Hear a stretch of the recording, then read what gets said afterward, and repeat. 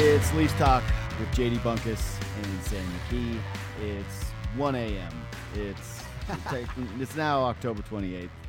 We're full spooky season. Leafs lose. Just, this can be a short and sweet one, but what a vintage night for the PP Whack boys. Yeah, it really is just too predictable at this point. It's really, somebody tweeted, I don't know who it was, that we should just play the tape from the Coyotes game, and it probably would just be the same pod, because it's just every goddamn night, man. We're doing the same show. This is stupid. Tonight was stupid. This was genuinely, like, for the game to start on a goal against where nobody skates back hard and they give a free break on the backup goalie. Their only good player. Yeah. It was just the one guy, 39 in teal. Maybe put a body on him. It was like they just picked up right where they left off with the Golden Knights game. And all I could think of watching the highlights, because you can pick multiple different guys. None of the three guys involved in the play do anything well, right? It's a bad goal by Källgren where he just looks like, why is he swimming out of his net? Why is he out of position? Why is Justin Hall not making a play? But Austin Matthews just, like, they break it down on the broadcast. He's 8 feet ahead of Logan Couture when the puck is turned over. And I couldn't get that image out of my head of Sheldon Keefe on the bench during the Golden Knights game screaming, "We got to skate. We got to skate." You know, he's furious on the bench. That's as mad as he's going to be. That's all he's pleading with his team to skate. And they just wouldn't do it for the first period. They just wouldn't do it for most of the second period. And then what happens? They get a beauty goal at the end of the second period, right? Marner sets one up. It's a tic-tac-toe. All the good guys end up getting a little touch, feathers it in, and they play well in the third. They play a third period that, had they just done that from the jump, they easily win that game. And instead, it goes to OT. I don't even want to say it's a lazy turnover by Nylander. That's just an overtime turnover. It breaks out the other way. I want to talk about that a little bit. I want to talk about that a little bit. Listen, these guys have played enough 3-on-3 now over the last 5-6 years that they've been in the NHL. They've been playing 3-on-3 forever. First of all, Sandin is way too deep down there. Like, it's 3-on-3. Absolutely. You're the defenseman. Like, why are you even making yourself an option there? Like, it's a no-win situation. And Willie turns, he has a look, he just fires it right onto the stick, and you're absolutely caught. It was a bad pass by Nylander, no doubt. It was a really bad pass. But I don't know why Sandin is down there in that situation in the first place. Like, you have him up there, you have Tavares on that line. I know you're trying to get in there and make some offense, but it's 3-on-3. You're the defenseman on the ice. You're in a bad position, and you put Willie in a bad spot to make a bad pass. So I didn't love that, really. And I know that I guess you can be happy that they got a point in San Jose with a team that I sent you the text during the game. They're largely getting caved in by guys I have never really heard of. I know that we're supposed to know the entire NHL. Something like that. Barabanov, he's played with the Leafs. I'm like, look at that flow. He's flying out there. Like you said, there was one forward on the Sharks, 39 in teal, that has a brand of being a good player. Mm-hmm. Like, the rest of their forward group. And Carlson. Carlson's good too. No, but I said forwards. Forwards. Oh, like, yeah. Carlson is obviously good. He finishes the game. I just mean, kudos to the goalie there, because he made some good saves in the third period and one sprawling. What was his name? Kakkonen? I don't even know who the hell he is either. Kakkonen is what's happening. He's just made some good saves down the stretch. He had an 8.63 coming into tonight, by the way. But, dude, that's it. They didn't get goalied, right? They've been goalied in the past by bad teams, and that used to be their MO was, they just get bad luck against some of these bad teams. This is now Montreal. This is now Arizona. This is now the San freaking Jose Sharks, where they have just shown up with completely incomplete performances. Like, I told you, a week ago, that they just can't have the same patterns repeat themselves and expect for the coach to keep his job. And this is going to build up. What did I say? I said 10 games in, if they're 500, people are going to start talking about it. Well, they're 8 games in, And old Trotzy kind of sped that up by going on a podcast and saying he wants to coach the Leafs. Yeah, but you know why he said it? Because he probably saw Sheldon Keefe burying himself on live television and went, "Oh, well, I guess I could take that job." And he saw our poor boy Boudreau, who gets his first win tonight. Brucey is feeling good about beating the Seattle Kraken. They just sent out a tweet with like a big quote board, and they're like 600th win. I'm like, they've had that for 2.5 weeks. They haven't been able to send it. Yeah, just sitting there. That's the rot. No, that's the LA Lakers balloons in the rafters with Jerry West just like rotting up there. You know, every year you place the Celtics, you can just leave the balloons up in the rafters. Man, I hate doing this because the whole team, like, what's Sheldon Keefe supposed to do about Pierre Engvall? Like, yeah, okay, he gets that one scoring opportunity at the end of the game. It's another dogged performance from Engvall where he's coasting. He takes the double penalty. Like, he's been a wide open net in the third, rushes it. Here's the thing. I'm getting a ton of texts from all people in my life, of course, about the Leafs, and I'm getting tons of Hall hate, right? They're like, how is Hall playing in this situation? How is Hall playing? Who the hell else is he supposed to play? Yeah. Right? Like, he's on the second pair. He is the second pair option. Do you want them to play Giordano more than he already is playing? Do you want them to play Mete more than he already plays? This decor, man, is paper thin. There's no options for, like, we can kill Sheldon Keefe for all we want. Like, we can talk about how they're not responding to him. They're having these bad starts. But if you want to talk about the personnel of this team and him having to play, it's like, oh, we got to get rid of Hall. Who the hell is going to play? Is it? I guess it's Liljegren when he gets healthy, but like, are you sure of him? Is it Jamie Benn when he gets healthy? Like, people can kill the usage of these guys, but when you look at the bottom half of this forward group and you look at the bottom half of this decor, it's not very good. What do you know? It's the same story. And yeah, injuries have happened to the blue line, and people are going to, the defenders are going to continue to defend by saying, yeah, that's their 8th defenseman. Like, they've got depth. They need to get healthy. Well, they've been leaning on a guy in Jake Muzzin who gets hurt every single year. And now it seems like he's gone for a very long time. They're leaning on Mark Giordano's 40-year-old legs to give them real minutes. And if the Wayne Simmons experience from a year ago taught us anything, it's that, hey, this is going to get tougher as the season goes on for Gio, especially if he has to keep playing these tough minutes. You're right. Liljegren's going to come back, and the internet was celebrating over 2 highlights that were posted from his AHL game where I went, yeah, he better look good. He better look good in the AHL. But yeah, you're desperate for him to come back. You're right. It's just the depth is just once again not there. And the formula of trying to figure out guys on the cheap, it works sometimes, and when it hits, you get to really validate it and really justify it. But what do we see again? Like, Kerfoot gets moved up the lineup tonight. He played, I don't want to say well. He was okay. Fine. They had a couple plays. He was Kerfoot. He was also pretty bad on the penalty kill. Like, I thought he really hurt them on the third power play goal. But there's just no identity with the bottom group. And so when you have the PP whack boys going to sleep up top, there's just nothing else that's really happening in the game. Like, the other guys just end up completely chameleon with the rest of the way that the game flow is going.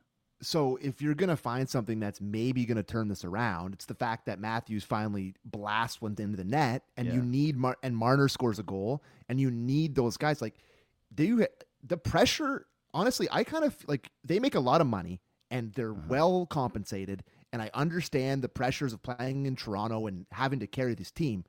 But when those guys look at what is out there in the bottom 6, the pressure they feel going over the boards every shift to feel like they have to score. They have to carry the offense of this team. I understand they know that. They're paid well. That's what they do in the NHL. They've done it for years. But year after year, seeing the same sort of mishmash bottom 6 that barely contributes any offense, it's got to be tiring for the top guys who just constantly have to go out there and produce. You can see it. But it's not even the lack of production to me, because there are teams that don't have a ton of scoring in their bottom 6, but they have that identity, right? Like, the role is very clear and defined. And I'm okay right now. Someone who it seems like they give a shit, to be honest. Yeah, that's what. And they just have these guys in the bottom six that you can kind of circulate and go through and say, all right, who's in there tonight? Like, I didn't even know Malgin was playing until I think midway through the second period. I went, oh, Malgin's playing tonight, eh? Like, I guess I did see that, but I never saw him actually play. The third line had a couple of decent shifts, but again, it's the thing I mentioned with the Liljegren at the AHL thing. You're playing the San Jose Sharks on a Thursday night. You should see the third line have a couple of good shifts against them, but they didn't really have an impact on the game. And I mentioned this on my podcast today. I was talking about it, but I really like that they moved Bunting down the lineup because you know what you have there. But I want to see Michael Bunting play with not two of the best guys in hockey. Like, what are you actually, dude? Because you did sign that contract coming from Arizona as a 26-year-old who wasn't in the league and who kind of got basically a hot stretch with the Arizona Coyotes getting a couple of minutes. Can you play down the lineup? Because everyone loves comparing him to Zach Hyman, right? Which he's clearly not. But they say, oh, this is why you pay him the fewer bucks and why it's okay to let Hyman go. No matter where you put Hyman, it was a Hyman line. You could put Hyman on the third line, and all of a sudden that was his line. He was driving it. He was making an impact. I didn't see that from Bunting tonight. Bunting's most notable play was another guy, as Elliot Friedman said in the pregame, making him a marked man, going after him, trying to get physical, and there's double minors. I thought he had a pretty positive start. Like, he had a couple chances where I was noticing him a little bit. Right away, he looked good. And I was like, oh, my God, like maybe this is going to be the recipe for the bottom six of the lineup where he goes down there and he contributes and he can score there. And then he kind of just goes away. The thing that I said to you about Bunting, that it really is something that I've noticed over the past, I guess, since he's been a Leaf, because I never really watched a lot of Arizona Coyote games. But guys are never mad at him. Guys are just always smiling at him. There's always guys that just... They grab him, but they're never like want to fight him. They never really like want to like drop the gloves with them. They always just kind of grab onto him. They kind of smile at him. They kind of, it's not your typical sort of like enforcer or a guy that's really going to get under the skin of the other. They're just kind of like, what are you going to do to me, man? I feel like there's not that respect factor that you have when you need like a tough guy. I don't know. Wow. I don't want to see them just immediately go back to Bunting on the top line. Like, I thought that. I don't want to see Kerfoot up there anymore, though. But neither do I. But then I ask you, what do you do? Do you try Robertson there? No. You know who I actually do want to see there is Järnkrok. I just want them to basically cycle it through and just try different combinations with the bottom three or the bottom two lines. Because I just think you need Kerfoot to play center on your third line right now. The way the team is built and having him be up there on the first line, I'm going... We've done this experiment before, and you know what the result of this is going to be, that Kerfoot can play up there with decent players, and they do it already when they close out games, right? Kerfoot plays when they're protecting a lead, he goes up in the top six, and he plays heavier minutes. But over the course of a game, they just don't have the center depth on this team to have Alex Kerfoot playing the wing. Like, it's not a sustainable thing throughout the regular season, especially when you think about what happens if there is an injury to Tavares like we had to deal with the other night. Mm-hmm. So, any other positives that you have to come out of this? Well, no, I'm not really giving positives to playing again one period against the San Jose Sharks. I will say that I'm glad Matthews scored so that a little bit of that goes away, the snake bit thing goes away. But I will say he doesn't look like himself still. He ripped that goal and he celebrated, and that was really nice. But for a lot of the game, it's bobbled pucks. It's missing the net. It's not skating extremely hard. And I'm sorry, but Matthews has been like one of the greatest players in Leafs regular season history so far throughout his career, right? By far. Yeah, he's been amazing. And so there is definitely a reluctance to criticize the guy, and even I am. Like you saw during the panel, Elliot saying over and over again, like, I'm not worried about the guy, I'm not worried about the guy. And I don't think that's what I'm trying to say. What I will say, though, is you're the best player on the team. You need to set the tone. And so by coming out in that game and just not skating hard to start and letting your team fall in a hole And then having the bobbled pucks, having the lack of focus, the lack of attention to detail. Maybe he is a little banged up, so he's a little bit more afraid of the physical play. But when have we liked Matthews the most? It's when he does play a little physical. And I haven't seen that part of his game really very much this season. And so I'm kind of looking to him because I think Marner has done it in stretches. I really do. Marner has shifts where I go, okay, you're at least engaged in the hockey game. And I haven't seen that from Matthews as consistently. And I really do think had he not scored tonight, that story would have kicked up a little bit. Definitely. And I think with these guys, you're going to be able to point to stats not even that fancy of stats, but Ozone's possession time, all that stuff. And they're always going to get shots. They're dominant, right? To me, a lot of their Ozone possession time is around the perimeter. Yeah, it doesn't. For sure they're just no dirty area time. They're cycling in the half board area and down in the not even in the corner, but above the corner behind the net. It doesn't seem like they're getting in. Not to be Kipper here, but it doesn't seem like they're getting into the hard areas. It really doesn't, and it's frustrating to watch them. And what happens usually is it feels like a reason that they've got scored on a lot this year is they're cycling it up near the blue line. One of those bobbles happens and it goes down the other way and it goes in the net. So they got to find. They got to find a way to get down into that umbrella area. Because that's where Matthews had one in the third period where I think it was Marner that made a great pass to him right in the sweet spot, caught it, and he shot it. I thought that was going to be his second goal to give him the lead. And Kupo Kakkonen, or whoever the hell the goalie's name was, made an unbelievable blocker save to stone him. So he is getting chances, but it's just completely anecdotal. But he still doesn't look like he looks when he's at top speed to me. Like I said, I want to see him play more like a power forward, and I want to have his game feel like he is setting the tone for the rest of the group. He's the best guy. He's the face of the franchise. I'm sorry, but you make 11 sheets. I want to see a little bit more on a night where you're coming off of a loss to the Golden Knights, and you have to be the guy that comes out and says, we're not going to lose this one. And that gets me to where and that's fair, started. Dude. That's fair, though. You don't think he feels that about himself? It's not like you're saying something that's unfair. He wants to go out there and play one of the worst teams in the league and dominate. That's not an unfair thing to say. Yeah. You should be by far the best guy on the ice the whole game. Every night. Well, dude. But even that it's hard game because, especially. Well, but McDavid, I hate comparing him to McDavid too because McDavid is just a better player.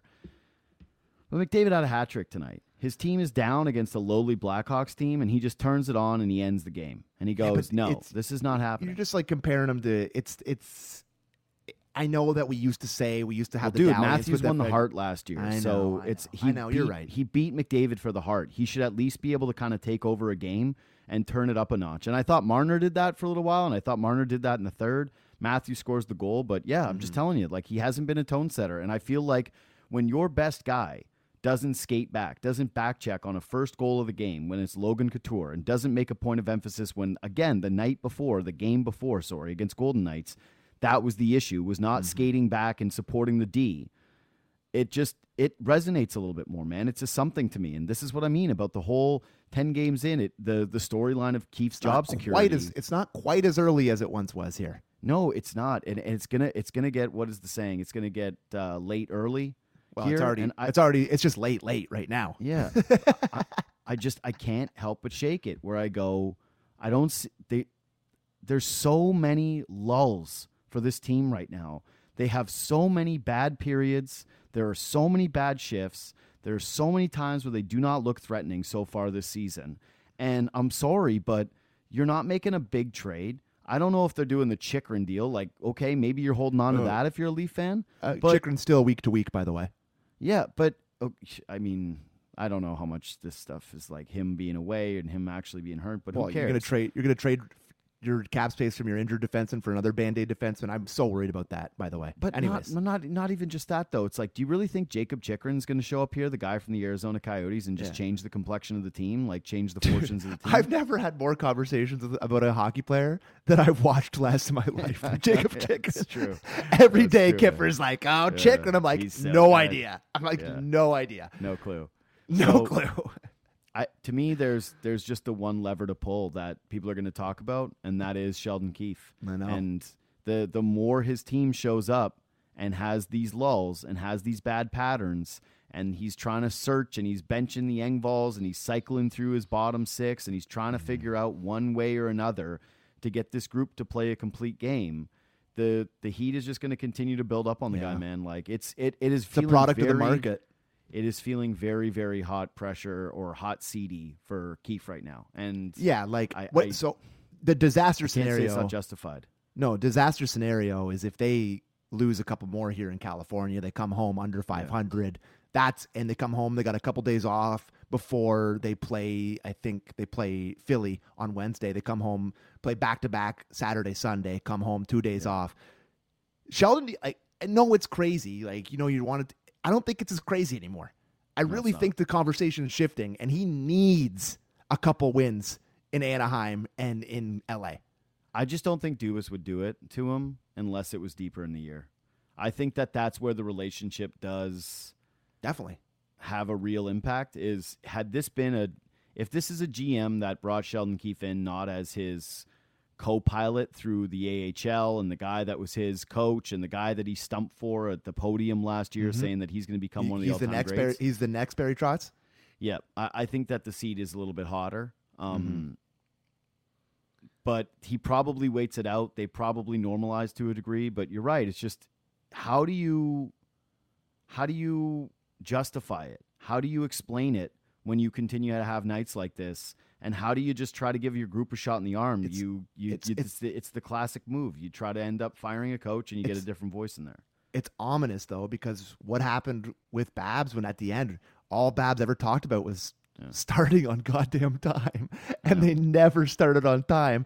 And now here we are 2.5 years later, and they're never starting on time, man. So it's getting warm here. It's getting warm. Yeah. It does. It feels a little warm, and it definitely feels like Saturday night against the Kings. You lay an egg, and you get a game where Trevor Moore scored tonight, by the way. Of course he did. He's got 6 points in 8 games. Dursey got another point tonight. He's playing 22 a night right now. Well, yeah, Dursey. Yeah, I have no relationship to Dursey. I have no feeling about Dursey. Yeah. It's just my only point is that there's. You can see the the narrative's building. you can see the talk, like you can see the way that this is gonna go, and big game on a Saturday, like that's it, man. You lose to the Kings, and all of a sudden there's a lot of pressure on the back end of a back-to-back against the lowly Anaheim Ducks, where if you have another performance like that, now you've stacked them up and gone, wait, what have you done against the Sharks, the Ducks, the Coyotes, the Canadians? Also, just even if they get out of this, and this will be the last point I make, and then we'll go to bed. Even if you do normalize out of this, we talk a lot with this team about taking the regular season and trying to make sure that you do end up in a spot where you don't end up in the 2-hole or the 3-hole to face out the Bruins. And you just wasted opportunities against like low-level opponents that you should have just been stacking points against. The Leafs, the story of the season for this team so far should have just been, hey, the Leafs record looks awesome, but it should have been more like the North Division thing where people are going, yeah, but who have they beat? And instead it's the other way around where you're going, well, who have they beat? And you go, well, no one, because they're losing to bad teams. No, it's the other way. You go, who beat them? Is what you say. Who beat them? Yeah. So who beat them? The Leafs have gone and done the California road trip 15 times in their and they've been swept on it 5 times. So I think old Sheldon would really, really like for them to not be swept on it this time. He needs his team to come out and have a really good effort against Kings on Saturday night. That's Agreed. Just facts. Like that, the Hockey Night panel, you can already hear you can already see Bieksa outlining some lulls from the Leafs. Oh yeah. And somebody, Kelly bringing some positivity. The little 32 thoughts, second intermission. Everybody's like, hey, Elliot's up there. And he's like, and Barry Trotz. Barry Trotz. Barry Trotz made news this week. Yeah, no, he made headlines on the Cam and Strick podcast. Yeah. Anyways. By the way, that clip, just before we go, it came out during our show. Went back. I was like, I better maybe not go with this. I want to make sure it's not out of context. Went and listened to the clip. Yeah. That ain't out of context, buddy. Yeah. No, I played it multiple times. I listened to it a lot. Yeah. The question to the setup, the answer. He knew what he was doing. Barry Trotz wants to coach in Vancouver or Toronto. Like he wants one of those two jobs, whichever one becomes available and whichever one forks him over the 4 + 5, whatever $1 million that he's going to end up getting. He wants the Babcock contract. That's what he's looking for. Anyways, this is Leafs Talk. Subscribe, review. We're back on YouTube on Sunday. We'll be on Sportsnet now and on the podcast on Saturday. We're going to get Justin. You're off on Saturday. Yeah, I'm off Saturday. It's going to be Bourne and I. Bourne and I, and then Bourne's going to be back on Wednesday too, so we'll get him on some YouTube stuff. I don't know which of the two of us is going to take that night off against the Flyers. And then you and I on Sunday, back on YouTube. So that'll be the schedule for the next little while. Anyway, subscribe, leave 5 stars, do all those things. We'll talk to you soon.